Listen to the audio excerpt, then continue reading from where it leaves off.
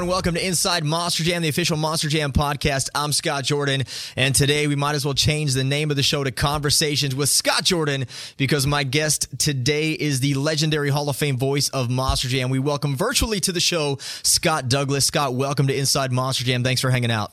Well, thanks for having me. Love what you guys are doing, watching it all the time. It's a must listen or watch for me now every week.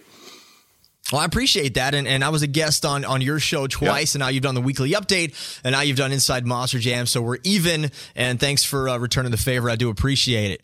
Oh, my pleasure, and again, you can feel free anytime you want. I'm more than happy to come on because you know I love talking about everything Monster Jam.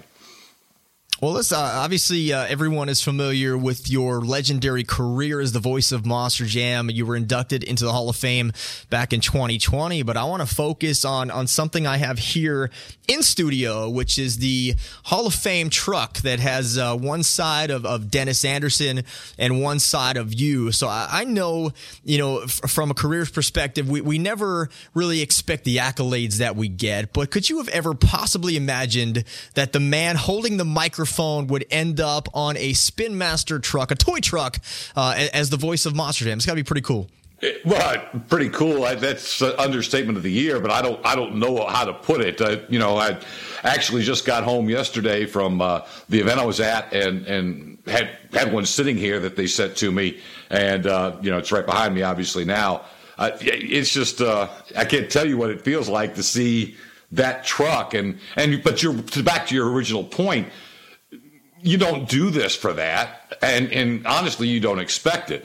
And I've really been, I don't know if people say humbled. I'm just kind of stunned sometimes that in trying to do what I love to do and make things, I don't know, more exciting to the fans and work as best I could to make sure people knew how special these drivers and these trucks are. To then be kind of honored like this. This is something that you obviously see, I understand a Gravedigger truck, I understand a Dennis Anderson truck. To see me on there is just stunning, and I don't know how to put it, but I can tell you it's a thrill. And of course, being a part of the Monster Jam Hall of Fame is unbelievable. It's the accomplishment of a lifetime, and luckily I didn't have to retire to do it. I'm still here. Well, it's available right now at the Monster Jam Superstore in a limited quantity, and I might actually wear this because this might be the closest I ever get to a Hall of Fame ring here at some point. So I might take that over. Put that bad boy on there, Scott. It'll look good on you. So we every week I get the fans involved here to ask questions. We'll get to that a little later, but I did want to point out that one of the most popular topics I was getting back from the fans was about Louisville Motor Speedway, which is where you started your career. So I want to know what it was like back then at the inception of Monster Jam, what the sport was like for you back in the early days. Yeah, it was a real learning experience. I was the general, at that point I was the vice president of marketing for Louisville Speedway. I was still doing local radio. And, and we run 50, 60 events at Louisville Speedway. When it was built, it was the ultimate state-of-the-art racetrack. Andy Vertrees and Kenny Stilter, the local businessmen who built it, spent money that nobody could believe you would spend on a local racetrack. And the fans were hungry for it because Louisville, the city itself, had been without its own racetrack for about a good decade or so, if my memory serves. So it was really popular. And Andy Vertrees was the promoter. And Andy just had such a great, he had been one of the best figure eight racers ever in Louisville during the days of the old Fairground Speedway. And so when Andy got into the promotion end of it, a lot of people were kind of surprised. They just thought he was this tough figure eight racer. But Andy had a great vision, and he really understood varying the entertainment, having a great weekly racing program, but constantly bringing other things in. And it just so happened that TNT was at its headquarters. It was founded in Owensboro, about 2 hours west of Louisville, but their headquarters had been moved to Louisville, bigger city, obviously, and a lot of resources that they could use there. And so he just immediately, my recollection of the first meeting with TNT was before the track was even open, as we were building it. And so when they brought him in, the stunning thing for me, I had never seen a monster truck. When they came in, first of all, the crowds were the biggest crowds that we had ever had. But then secondly, you got out there and you saw how cool this was, because it was unlike anything else that we had ever done. And then you just started meeting the people. And I think that's what brought me in immediately. You know, when you met some of the guys and women who were involved in the sport at that time, just great down-to-earth people. And, you know, they were just trying to see where this was going to go. And I think a lot of people, you know, because a lot of times when you saw a monster truck in 1988, which is when I started, it would be one truck that would come out and crush a car at the end of a tractor pull. And what we did at Louisville Speedway was go with TNT's vision at the time, and it was a lot of folks' vision, to make this a competitive sport. Let them race, look for a champion, and crown it, you know, have a racing winner that people could get behind, and have elimination style racing. And we did it on the figure 8 course. And little did we know at the time that would, you know, here 35 years later, still be legendary when people go look at it on the internet with the old clips that are up there thanks to the Tough Track show. So for me, it was just something cool, something to be involved in. And frankly, once they started asking me to do some events, it ended up being perfect, because I could do live announcing for TNT and then eventually SRO Pace and eventually Feld Entertainment in the wintertime, and then still run the racetrack in the summertime. And as things would evolve, when Louisville Speedway closed in 2001, after Kentucky Speedway was built for the big NASCAR track up near Cincinnati, it became full time. And luckily for me, I got the opportunities to do the speed shows and eventually FS1, which of course now you guys have taken and really expanded it to with the great season you had on CNBC. But it was something that just kept step by step evolving, and I don't think I ever looked ahead. It was just always in the moment, you know? Well, did you know, as far as at least a technical aspect of a truck, did you know anything about the trucks, or was it something you had to learn on the job as you went? I was learning on the job. And, you know, from my perspective, Scott, and I intentionally did it this way. And I say intentionally, I was never a gearhead, a motorhead. I didn't, I may have taken one auto shop class in high school, you know. I didn't race. I came into this, and that's why my very first racetrack job was back in 1980 in a little track in outside of Owensboro, Whitesville, Kentucky, called Kentucky Motor Speedway at the time. And a little quarter-mile bull ring track where Darrell Waltrip and Michael Waltrip and the Green brothers and Jeremy Mayfield, it was just funny that this little track spawned so many of these top NASCAR drivers. And that was where Andy Vertrees got his first taste of promoting. He and his wife Sandy bought that small track. And Andy came to the radio station I was working at, WVJS in Owensboro, where I was on Joe Lowe's morning show. And he walked in, and he was buying advertising time. And they introduced him to me because I was the sports director there. And he immediately asked if I was interested in becoming the announcer. And what Andy looked at was that all the other racetracks he'd ever been at, the announcer was somebody who just loved it and hung around the pits and all that. He wanted a professional broadcaster to become his track announcer. And I was, I'm making $150 a week at the time. So I was interested in anything to make a little extra money. And so it just worked out. But my whole point, and this is my long way of answering your question, that I didn't come into it from the typical inside motorsports background. I came in as a sports journalist, if you will. I was covering the action. And I was always trying to relate it to fans who weren't I figured the gearheads already got it. You know what I mean? They understood the engine. I tried to always keep things basic. I didn't need to know every working part. I needed to know how much horsepower it had, the weights of the cars, the importance of the tires, things like that I could relate to the fans without getting too in the weeds and maybe shooting over the heads of young fans, especially. And that's what I took into Monster Jam. So I tried to cover the sport from what the fans were seeing, the competition, and of course, we're going back before freestyle was a thing. It was something Dennis did at the end to try and sell T-shirts. It was all about racing. And so I covered the racing. When it was important, a part breaking or something like that, covered it and explained it in the most basic way that I could.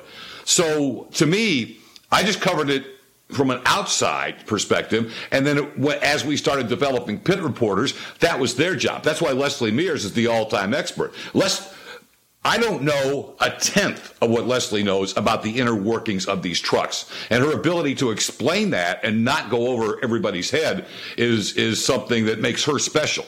I always thought it was complimentary that I didn't need to know that. I needed to call the action and let Leslie or Greg Whitaker or Mark Schrader or whoever I was with at the time, Ken Stout, let them get into the weeds a little bit. And I just try to bring excitement to the action and tell the stories of these drivers and these teams that didn't necessarily have to worry about, planetaries and spindles, but it was more about who they were and what made them special. And that was my perspective. And so I kind of didn't even go that way. Well, I can relate to that 100% because when you hired me, it was as a pit reporter, and I didn't know anything about the trucks, but I learned basic storytelling from you and how to explain in the most generic, general way what's going on behind the scenes to our younger fans, and I evolved from that. And guys like Adam Anderson and Neil Elliott, Todd LeDuc helped me with the technical aspect of it, but I didn't know anything about monster trucks when I started, so it's very refreshing to me to know that you were in the same boat at the time, and it was just really learning how to explain these things to fans and learn and grow on a daily basis. But when you threw me out to Anaheim and Angel Stadium, I was scared to death, man. I knew nothing about nothing. I was the Supercross guy, and you had faith in me to go and talk about these trucks, and I learned from some of the best in the business. So I appreciate hearing that from you. I do want to talk about Tom Meents because next year he celebrates 20 years in Max D, and you were around from the inception of Maximum Destruction. You were there for Goldberg and all of Tom's career. When you first saw Tom Meents step onto a racetrack, did you anticipate the type of success that he would go on to have throughout his career? Yes. And the reason was, again, first of all, I took my perspective, Scott, in those days that there was no doubt Dennis Anderson was always the man. He had become the man. He had gone from one run Anderson to multiple trucks to now the best equipment in the world, winning all the time. Every fan loved Gravedigger and Dennis Anderson. He was bringing a lion's share of the fans through the door. And part of my job was to make sure Dennis shined, and Dennis was a star to those fans, to the point that where Dennis got comfortable with me is we could do an interview and the event could be over, but if Dennis hadn't talked about the nuts and bolts on his truck and the shingles on his roof, I'd extend the interview without setting it up to subtly remind him to go back and say that, because he always wanted that in there. So I worked with him really well. At the same time, I had the knowledge may not be the right word. I had the perspective that this could never survive if it was just Gravedigger, if it was just Dennis Anderson and nobody else cared about anybody. And I think that's why a lot of the other drivers appreciated the fact that, yes, Dennis was the megastar, but I spent the same amount of time promoting Dan Evans and Destroyer or Alan Pizzo and Predator, and because I had to have more than one. The bottom line was, though, at that point, when we're talking about with Tom coming in, Dennis was going to win most of the time. All of a sudden, here comes a guy who wasn't just out there to put on a show. He was out there to create the rivalry, what I now call the greatest rivalry in motorsports, and have called it that forever. And you could just tell Tom was different. Everything from walking on the wing of Monster Patrol to the way his competitive drive, to the way he always had this determination that he was going to win. And if Dennis would do something, he would try to up it. Dennis would do these crazy freestyles, and the others would freestyle, but they weren't going to go there. Tom was the guy who was going to go there. So, yeah, Tom was never subtle, so he wasn't going to let you think that he was just there to fill out the field. Tom was there to be a headliner from day one, and if it meant taking down a legend like Dennis Anderson, well, so be it. And that rivalry had some years of being very bitter, especially during the Goldberg days. And, when I was doing a podcast, I had the great honor of having both Tom and Dennis on to discuss those days. But, it's kind of funny how it's all evolved now. and to where they're such good friends now, to the point that Dennis was even okay that when Kristen decided she wanted to drive, she went to MJU and was trained by Tom Meents. That would have never happened 15 years ago. I can guarantee you that. But to answer the question again, you know me, I get telling these stories and I go all the way around to bring the button to it, is that I can't say there was a seminal moment, but I just know from the first time you saw Tom Meents, you knew he was different, you knew he was special, and you knew he was going to be a winner.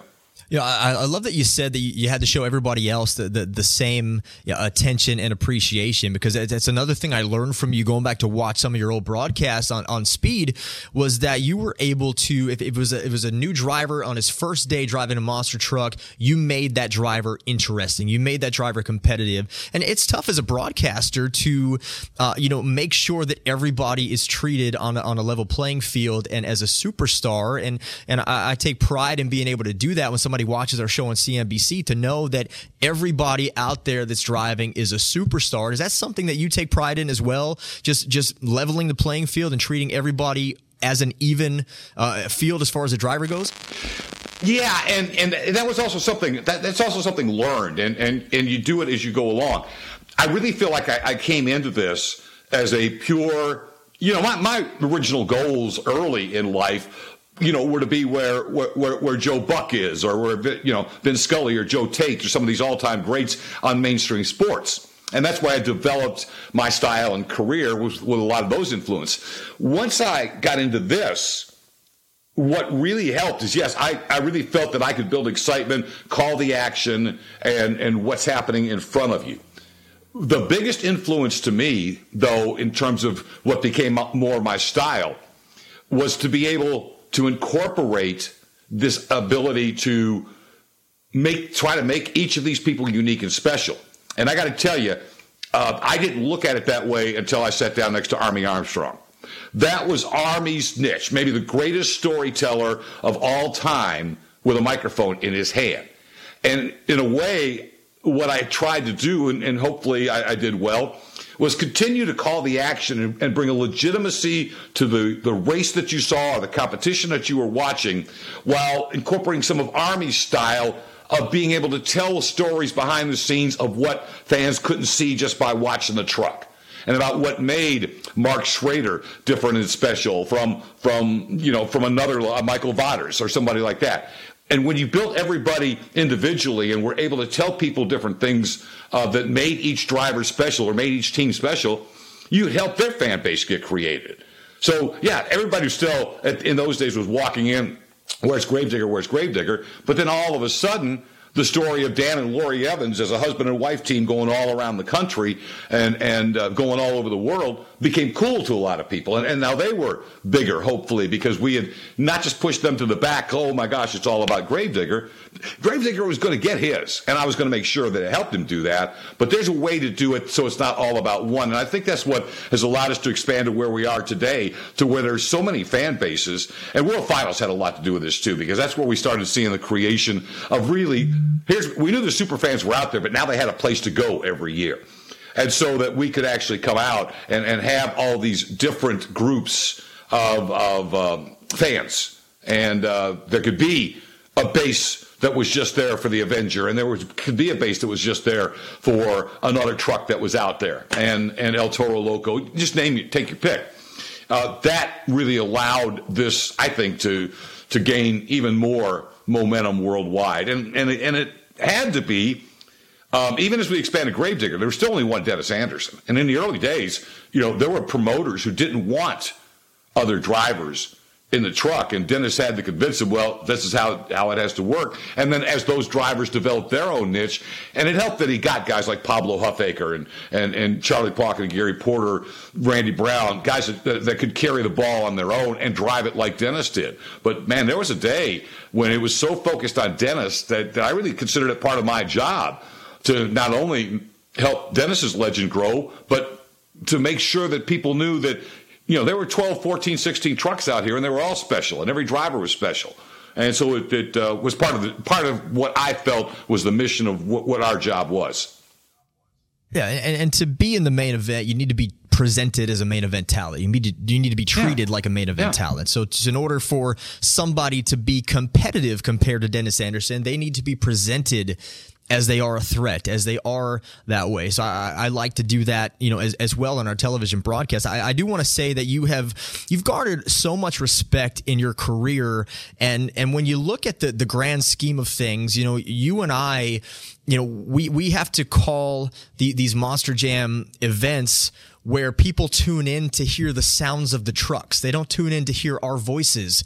So for you to garner that much respect as the voice of Monster Jam, a sport where people want to just hear the truck sounds and want to hear that horsepower and hear that says a lot to what you brought to the table. And it's still, every time I go out to do one of these broadcasts, it's still, it's kind of an awe-inspiring thing when I realize what you were able to accomplish. And I hope to accomplish that well. But at the end of the day, we are literally the voice of a sport that people tune in to hear the sounds away from our voices. So talk about that challenge. Well, it is, and it's something learned. I think everybody who ever wants to step in front of a camera and grab a microphone has a certain amount of ego. Okay, I get that, but can you check it and make it not about you? And that's what I learned, and never did try to make it about me, but learned to how do I back that down? And what you start to see, I always felt that if I did my job well in building the excitement and telling the stories, that my best moments were going to come when I put my microphone in my pocket and didn't say a word. Because if I set things up, just like you said, then the sounds and the story and everything that people are seeing in front of them is going to take over. And to me, the biggest compliment was if things got set up and the action on the track was so good that the crowd's going crazy without me saying a word. One of the first things I have to tell new hosts is, why are you telling fans to cheer or give it up when they're already standing and screaming? Stand back and let it happen. I think I told somebody, and I'd have to go back and look at it. Maybe I said more than I think I did. But they asked me when they were putting together the story that's in the booklet with the Hall of Fame truck about my most memorable moment, covering this. I still go back to World Finals 11, the one time the only time that Tom and Dennis met in the absolute World Finals championship race. And I remember literally thinking that I had to, as excited as I was, I had to not say virtually anything. These two guys didn't need an introduction. I'm guessing I introduced them. But my recollection was, let this happen.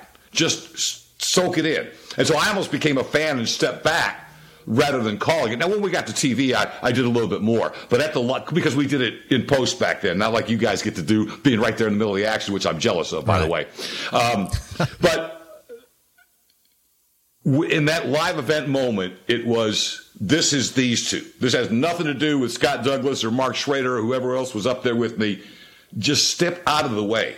And I felt like I had helped to set that rivalry up for the previous 10 years or 15 years, whatever it was at that point in time.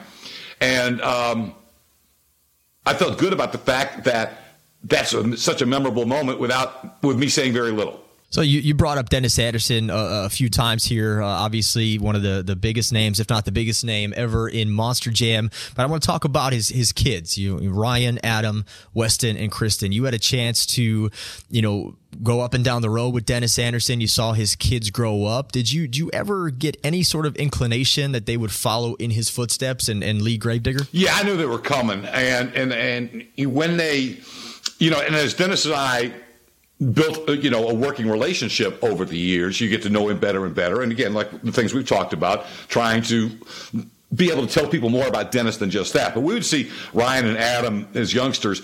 And when you really knew it was, as you'd see them around as teenagers, and Dennis was already, beaming and when they'd be around, because again, he felt like he was a terrible dad, and he wasn't, of course. But his point was that, what he told me one time was that, Ryan and Adam would be with him when he's signing autographs at a pit party, and he'd hear a kid say something to the effect of being envious of Ryan and Adam, because Dennis was their dad, and Dennis would think, Ryan and Adam are probably envious of you because your dad takes you to the ball games, and he's taking you to Monster Jam. And Dennis couldn't do that. Dennis was building, iconic career. But every chance, but it also made it really special to him when he could spend time with his kids. And so what Dennis did, especially as they grew up, I don't know what your favorite Christmas present was when you were a kid, Scott. I know I was like getting baseball gloves and maybe a new bowling ball as I got to a teenager, was bowling all the time. They would get what we rather refer to for Christmas as bomber race cars. Dennis would go to the junkyard and buy a couple of old, jalopies, and then they at 12, 13, 14, they literally would go out in the fields and race and wreck and jump, and they were already being prepared for it. So as soon as any of them could, they were ready to go. But the other thing I think that's important to note, Adam was the trailblazer for the kids. Adam was not handed the keys to a gravedigger, and you know this, Scott. This was Dennis, this was Adam, and this was the key people like Bill Easterly at Feld Motorsports in the fleet department and Keith Speller. They felt it was important that Adam learn from the ground up, but this is what Adam wanted to do, and this is how Dennis wanted him to do it. The first time I saw Adam working, he was a technician. He was a crew guy in Europe, and he was just working on the trucks before he ever drove. And then you'll remember the first truck they put him in was Taz. It wasn't a gravedigger. He built it without just being, this is Dennis's kid, give him the keys to a gravedigger. So that he earned his stripes before he ever got in the seat of a gravedigger. And then Ryan had his own identity, but everybody knew Ryan was going to be special. Everybody knows Weston's a phenom, and he's going to be amazing. The one that's got the biggest smile for me is Kristen, because I never saw it coming. Don't even remember her much being around as a kid. And then as I started to know her, I'd pop into the diner or something. Oh, there's Kristen there. Let me get the Scott Douglas burger they used to sell there, And Scott Douglas. All of a sudden, here's Kristen, and she wants to drive, and Dennis said, she just looked at him one day and said, "You never do nothing with me. You always do something with the boys." He said, "Well, come on out here in the field." And the next thing you know, Kristen's driving. And it took her a while. I mean, the boys have been doing it all their life. Kristen had other plans. She was going to college. She was going to do all these other things. And now she starts driving the truck. And so her development was considerably slower than the others. And so one of the I remember a lot of emotion-filled moments over the years. And that's why, to me, another moment when people ask me about it was Dennis's first World Racing Championship, because the boys were with him and because he had fallen on his face, all those early years in racing, getting eliminated in first and second rounds, and Tom had dominated everything. So when he finally won the racing championship, he was literally in tears. It was that emotional. Right up there next to it was the interview that somebody else I'm very proud of, a new Monster Jam host, Christina Moore, did, because she let the spotlight go to Kristen. That moment, Kristen won her tour championship this year, and for her to just let all that out, and it's like she finally felt like she's got her place now. She's not just Dennis's daughter or Ryan's sister. She's Kristen Anderson. She's the legitimate superstar gravedigger driver. And that emotion to me was just something so special. And again, but I think with all the kids, they've earned their stripes. Yeah, Weston, basically turns, 18, 19, whatever, and he's in a gravedigger. But you get that when you look at his background, and everybody's watched him for years, not just on the cool stunts Ryan made him do on social media. He legitimately, and to this day, is still one of the best mega truck drivers when he gets in Bog Hog or King Sling. He's one of the best, and everybody knows it. He's got the best equipment, and he can drive the wheels off of it. He's legit. But they all earned it. They weren't just given it because they were Dennis's kids, I guess is what I'm trying to get to. And I think that's something Dennis is proud of. He's proud of them, but he's proud that he didn't pay. Yeah, he opened the doors for them, but they had to earn their way to get where they've got. Yeah, and they still are. Every single time out, they're still trying to earn their way. My favorite Christmas present, by the way, for what it was worth, was a Hulk Hogan weight set that I got when I was about 8 years old. Had the shirt, the headband, the weights. I thought I was going to be the next heavyweight champion of the world. Well, and Kristen became the first female series champion ever in Monster Jam history. I know that she has had to, when you talk about having to prove themselves and earn their own way, she has had to battle that throughout her career because, a lot of people on social media are not kind to all of us. And she's had to battle a lot of criticism of whether she belonged driving Gravedigger. She comes out, she proves that.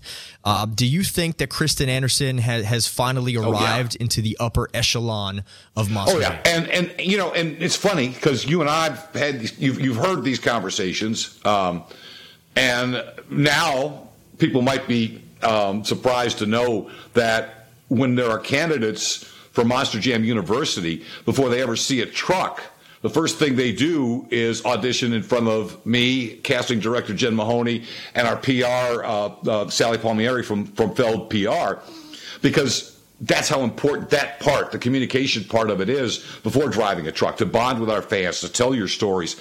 Kristen was very rough at the beginning, and she has blossomed there as well, to where there's no doubt she's one of the most popular. You can see it in the pit party lines. You can see it with the interactions she has with fans, with the way she represents for like St. Jude Children's Research Hospital. She has become one of the faces of Monster Jam. And what's great about that is it's not that same old face. You know what I mean? It's a new, fresh face. It's not a male face. It just shows how this sport is really for everyone. Well, we've been seeing a surge in second-generation superstars in Monster Jam. So you talk about the Andersons, Zach Gardner is there, John Zimmer Jr., Nick Pagliarulo, Colt Stevens in there as well. Do you think that any of them could potentially exceed what their dads have accomplished? And what I mean by that is just overall the basis of a career. And when it comes to like Nick Pagliarulo, I'm not talking about, being able to beat his dad, but his dad and as well as Jamie Gardner, they've built these independent teams from the ground up. So when I talk about that, I mean, do you feel that these drivers will be able to really step up to the plate and get out of that second generation shadow and really kind of pave the way for their own career and their own names? We talk about the legacy of Dennis, and we've talked about him a lot, but I think you can say that all of the Anderson siblings have done that. They have their own track records, their own fan bases and things like that, while always still paying honor to their dad. Adam has more world championships than Dennis does. So, I mean, and who knows where Ryan's going to end up, or Weston and Kristen are going to end up. So everybody's kind of making their own way. To answer your question, if there are two that jump out at me, and you can say as great a Hall of Famer as Mike Fodder Sr. is, his son won a world championship. Mike wasn't able to do that at Monster Jam World Finals. I guess where I'm going with that is I really think, though, the two that you really could see exceeding, if you will, what their famous fathers were able to do, are working together now. John Zimmer Jr. and Zach Gardner. As great a career as John Zimmer had, he may be better as a mentor and as a crew chief, and he may be prouder of blazing this trail for his son than he is of anything he's ever done. Jamie Gardner's having a blast out there, but I think another thing that Jamie is proud of is the company that he's built in terms of Monster Jam, and being able not just to be a performer and a driver himself, and he does a great job, but to be able to put a talent like Cole Vennard in a truck and then be able to create the opportunities that he's created for John Zimmer Jr. and for his own son, Zach. So, John Zimmer never won a world championship, and that's no harm on him. He was still one of the best ever. Maybe Jamie will get a shot. He was certainly competitive at this year's World Finals. But I guess my point is, it will certainly not surprise me is if at the end of the day, and they look back on their careers, that one of the things they're most proudest of, and I'm talking about Jamie Gardner and John Zimmer Sr., is that they developed the opportunity for their sons to become world champions, because Lil John and Zach both have that potential. There's a couple more questions from me. You stepped away from an on-camera role and a television role to go behind the scenes. Now you are heavily involved in the recruiting and the training of new hosts. So if someone out there wants to be a live event host, what are you looking for in a talent? What would it take to get Scott Douglas' attention and bring them into the sport? What's interesting about that in these days, and people may not be aware, one of the reasons I'm in this spot, and it goes to, again, the vision and the leadership of the executives at Feld Entertainment and within the Monster Jam part of the company, is that what we look for is great talent. So there was a day when only people who came into this part of the industry were motorsports people. I kind of broke that mold a little bit. I wasn't a motorsports guy. And maybe that's why I'm maybe more open to looking wherever. But the belief is if you can bring personality, talent, passion, you got to have natural talent. And you got to be somebody who can look good on camera. Sorry, that's part of it. Sound great in an arena. Not everybody can do that. Sound great in a stadium. Tell a story. And if you can learn, if you can take notes, if you can develop your talents within what we want in the Monster Jam system, we can teach you Monster Jam. We can teach you what that's all about. So what we look for is great talent, and they come from so many different areas. One of our best pit reporters right now, because she works her tail off, was a Disney princess before she came to us, Casey G. But she wanted this so badly and worked and developed the craft and spent literally followed Leslie Mears from truck to truck and story to story and got out there and learned. And didn't just take it as, okay, I'm just going to stand out here and just do the minimum and get my paycheck and go home. That's what I'm looking for. And it's an intangible. But first of all, I got to see someone with the drive. They got to have the natural talent, and they've got to come in with a work ethic. And I can see that pretty early if you're going to work and develop, especially if you really don't have a big motorsports background. Now, sometimes you get fortunate. You run into a Ryan Lacoste. And Ryan Lacoste was a huge super fan of Monster Jam growing up his whole life. He's also a very talented broadcaster and was already in the radio business. That was an easy call. Some of the others, yeah, they got talent, but will they have the drive and the determination to become good Monster Jam hosts? We don't hit on every one of them. I mean, it's not easy. And if you're not going to go all the way in, if you're just going to come out for a paycheck and the next thing to put on your resume, you're not going to last with us very long. But we've been very fortunate that some people who came from non-motorsports backgrounds have become very, very good Monster Jam hosts, and they bring a different perspective, Scott, and you know this too. They bring other things that maybe I don't see from more of a motorsports background. And luckily we allow them, as long as it helps our presentation and helps what we're doing, we allow them to bring their talents and maybe a little bit of a unique style into how they present it to the fans. Because at the end of the day, if we are continuing to highlight this amazing sport, make the drivers special to the fans, but make the fans feel special for being there, then they're doing their job. Well, did you know that I was a Disney prince as well? Did you know that? Not only was Casey Not surprised. I knew you were JT. I was JT, but in my college years, I was a Disney prince as well. That was before the beard. Obviously, this episode is not brought to you by Just for Men, mustache and beard. I'm going all natural here. But I was one of those guys. Didn't have the motorsports background. I was a Supercross fan, a Monster Jam fan as a kid. I saw the audition on Facebook. And I showed up. I told you my background as an NFL fan, as a WWE fan, and you said, call it like you would call an NFL game. And it was that moment that it clicked for me, and I think that worked to bring a different perspective than what anybody else may have been doing that particular day. So I appreciate that. We do have a couple fan questions before I let you go. Joshua Blake Wells on Facebook wanted to talk about Louisville Speedway that we've already kind of touched on a little bit. But do you feel that's what truly made your commentary career into monster trucks by starting at that particular speedway? I don't know how else and again, God lays out different paths for you, and you never know how the doors are going to open. I just don't know how I ever end up in Monster Jam without Louisville Speedway.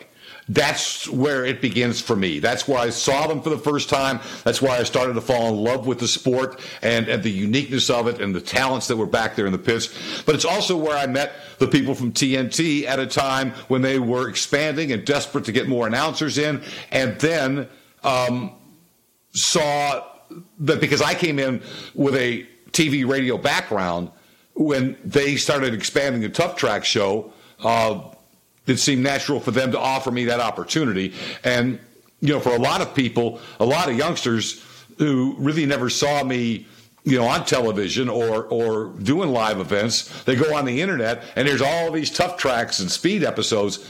It starts with Louisville Speedway. So, to answer that question, I think it's a simple answer. I don't know how I get here without that first monster truck figure 8 race at Louisville Speedway in 1988. All right. And Rich Hoosier, who just passed away in Bigfoot, won that very first race for our little trivia here. And Rich was a great guy. Did you just mention Bigfoot on a Monster Jam show, Scott? I did. And that's why we're pulling back the curtain a little bit here. Before COVID and my podcast, it never would have happened, but it should. By golly, we're all out there. Monster Jam is the gold standard. Monster Jam is the major leagues. Love it. I'm proud of it. But there's a lot of others out there, and hopefully some of those fans of something else will come see us, too. Listen, I'm going to say this. If there was ever an opportunity to bring Bigfoot, and this may get cut from the show, I don't know, but if there was ever an opportunity for Gravedigger, Bigfoot, and Max D to be on a tour together, you might as well print the money from the factory. Yeah. We could have monopoly money there, but who knows if that's going to and we've answered this before. And I know you don't want to go down this road too much here, like you say, make it cut from the show. But it's always been business decisions, and there are great people on both sides of this. But they're just on, and they're both very successful. Monster Jam and that organization. It's just never been allowed to merge to where it was in the best interest of both. And I get it, and I'm a Monster Jam guy. But I love those guys, and I know none of us are here without Mr. Bob Chandler and Jim Kramer and those guys throwing some big wheels on a truck. I get it. You got to have respect for where respect is due there. Last question for you. Eli Steele, 35 on Instagram, wants to know if you can briefly take us through the TV broadcast format throughout the years, such as voiceovers, live recording, scripts, etc. Now we're going to the events. We're in the broadcast booth. We're calling things live. I know it was a little different back in the day, which surprised me. I've talked to you about that before, because it seemed very authentic and real in the place, but I know you've kind of gone back and forth. Talk a little bit about that process when you were here. Once once I started doing the television, it became really important for me to, and I always considered it a compliment when people would come up and believe that we were doing the shows live and that I was there. The original early shows that were done for Tough Tracks and for the things that we started doing, even the early years of Speed, I wasn't necessarily at the shows. A lot of times I was not at the Tough Track shows, and then we started getting me out to them as the program developed. So my entire goal was to make it feel real. Part of the evolution was that there became a determination on people a lot higher up the decision-making process than me, that if I was going to be the TV voice and the face for our television broadcast, especially, this is the Speed days now, the early Speed years, that I should be at the events that were being broadcast, because it was basically one Speed tour. We went to one event a week. And so that I started going to them. And so for me, once we got back in the studio, the biggest challenge was, even though I had just watched it, was to be able to call it and react like I had never seen it before. Because I felt that's what the fans are watching for the first time. I needed to be where they were when they were watching it.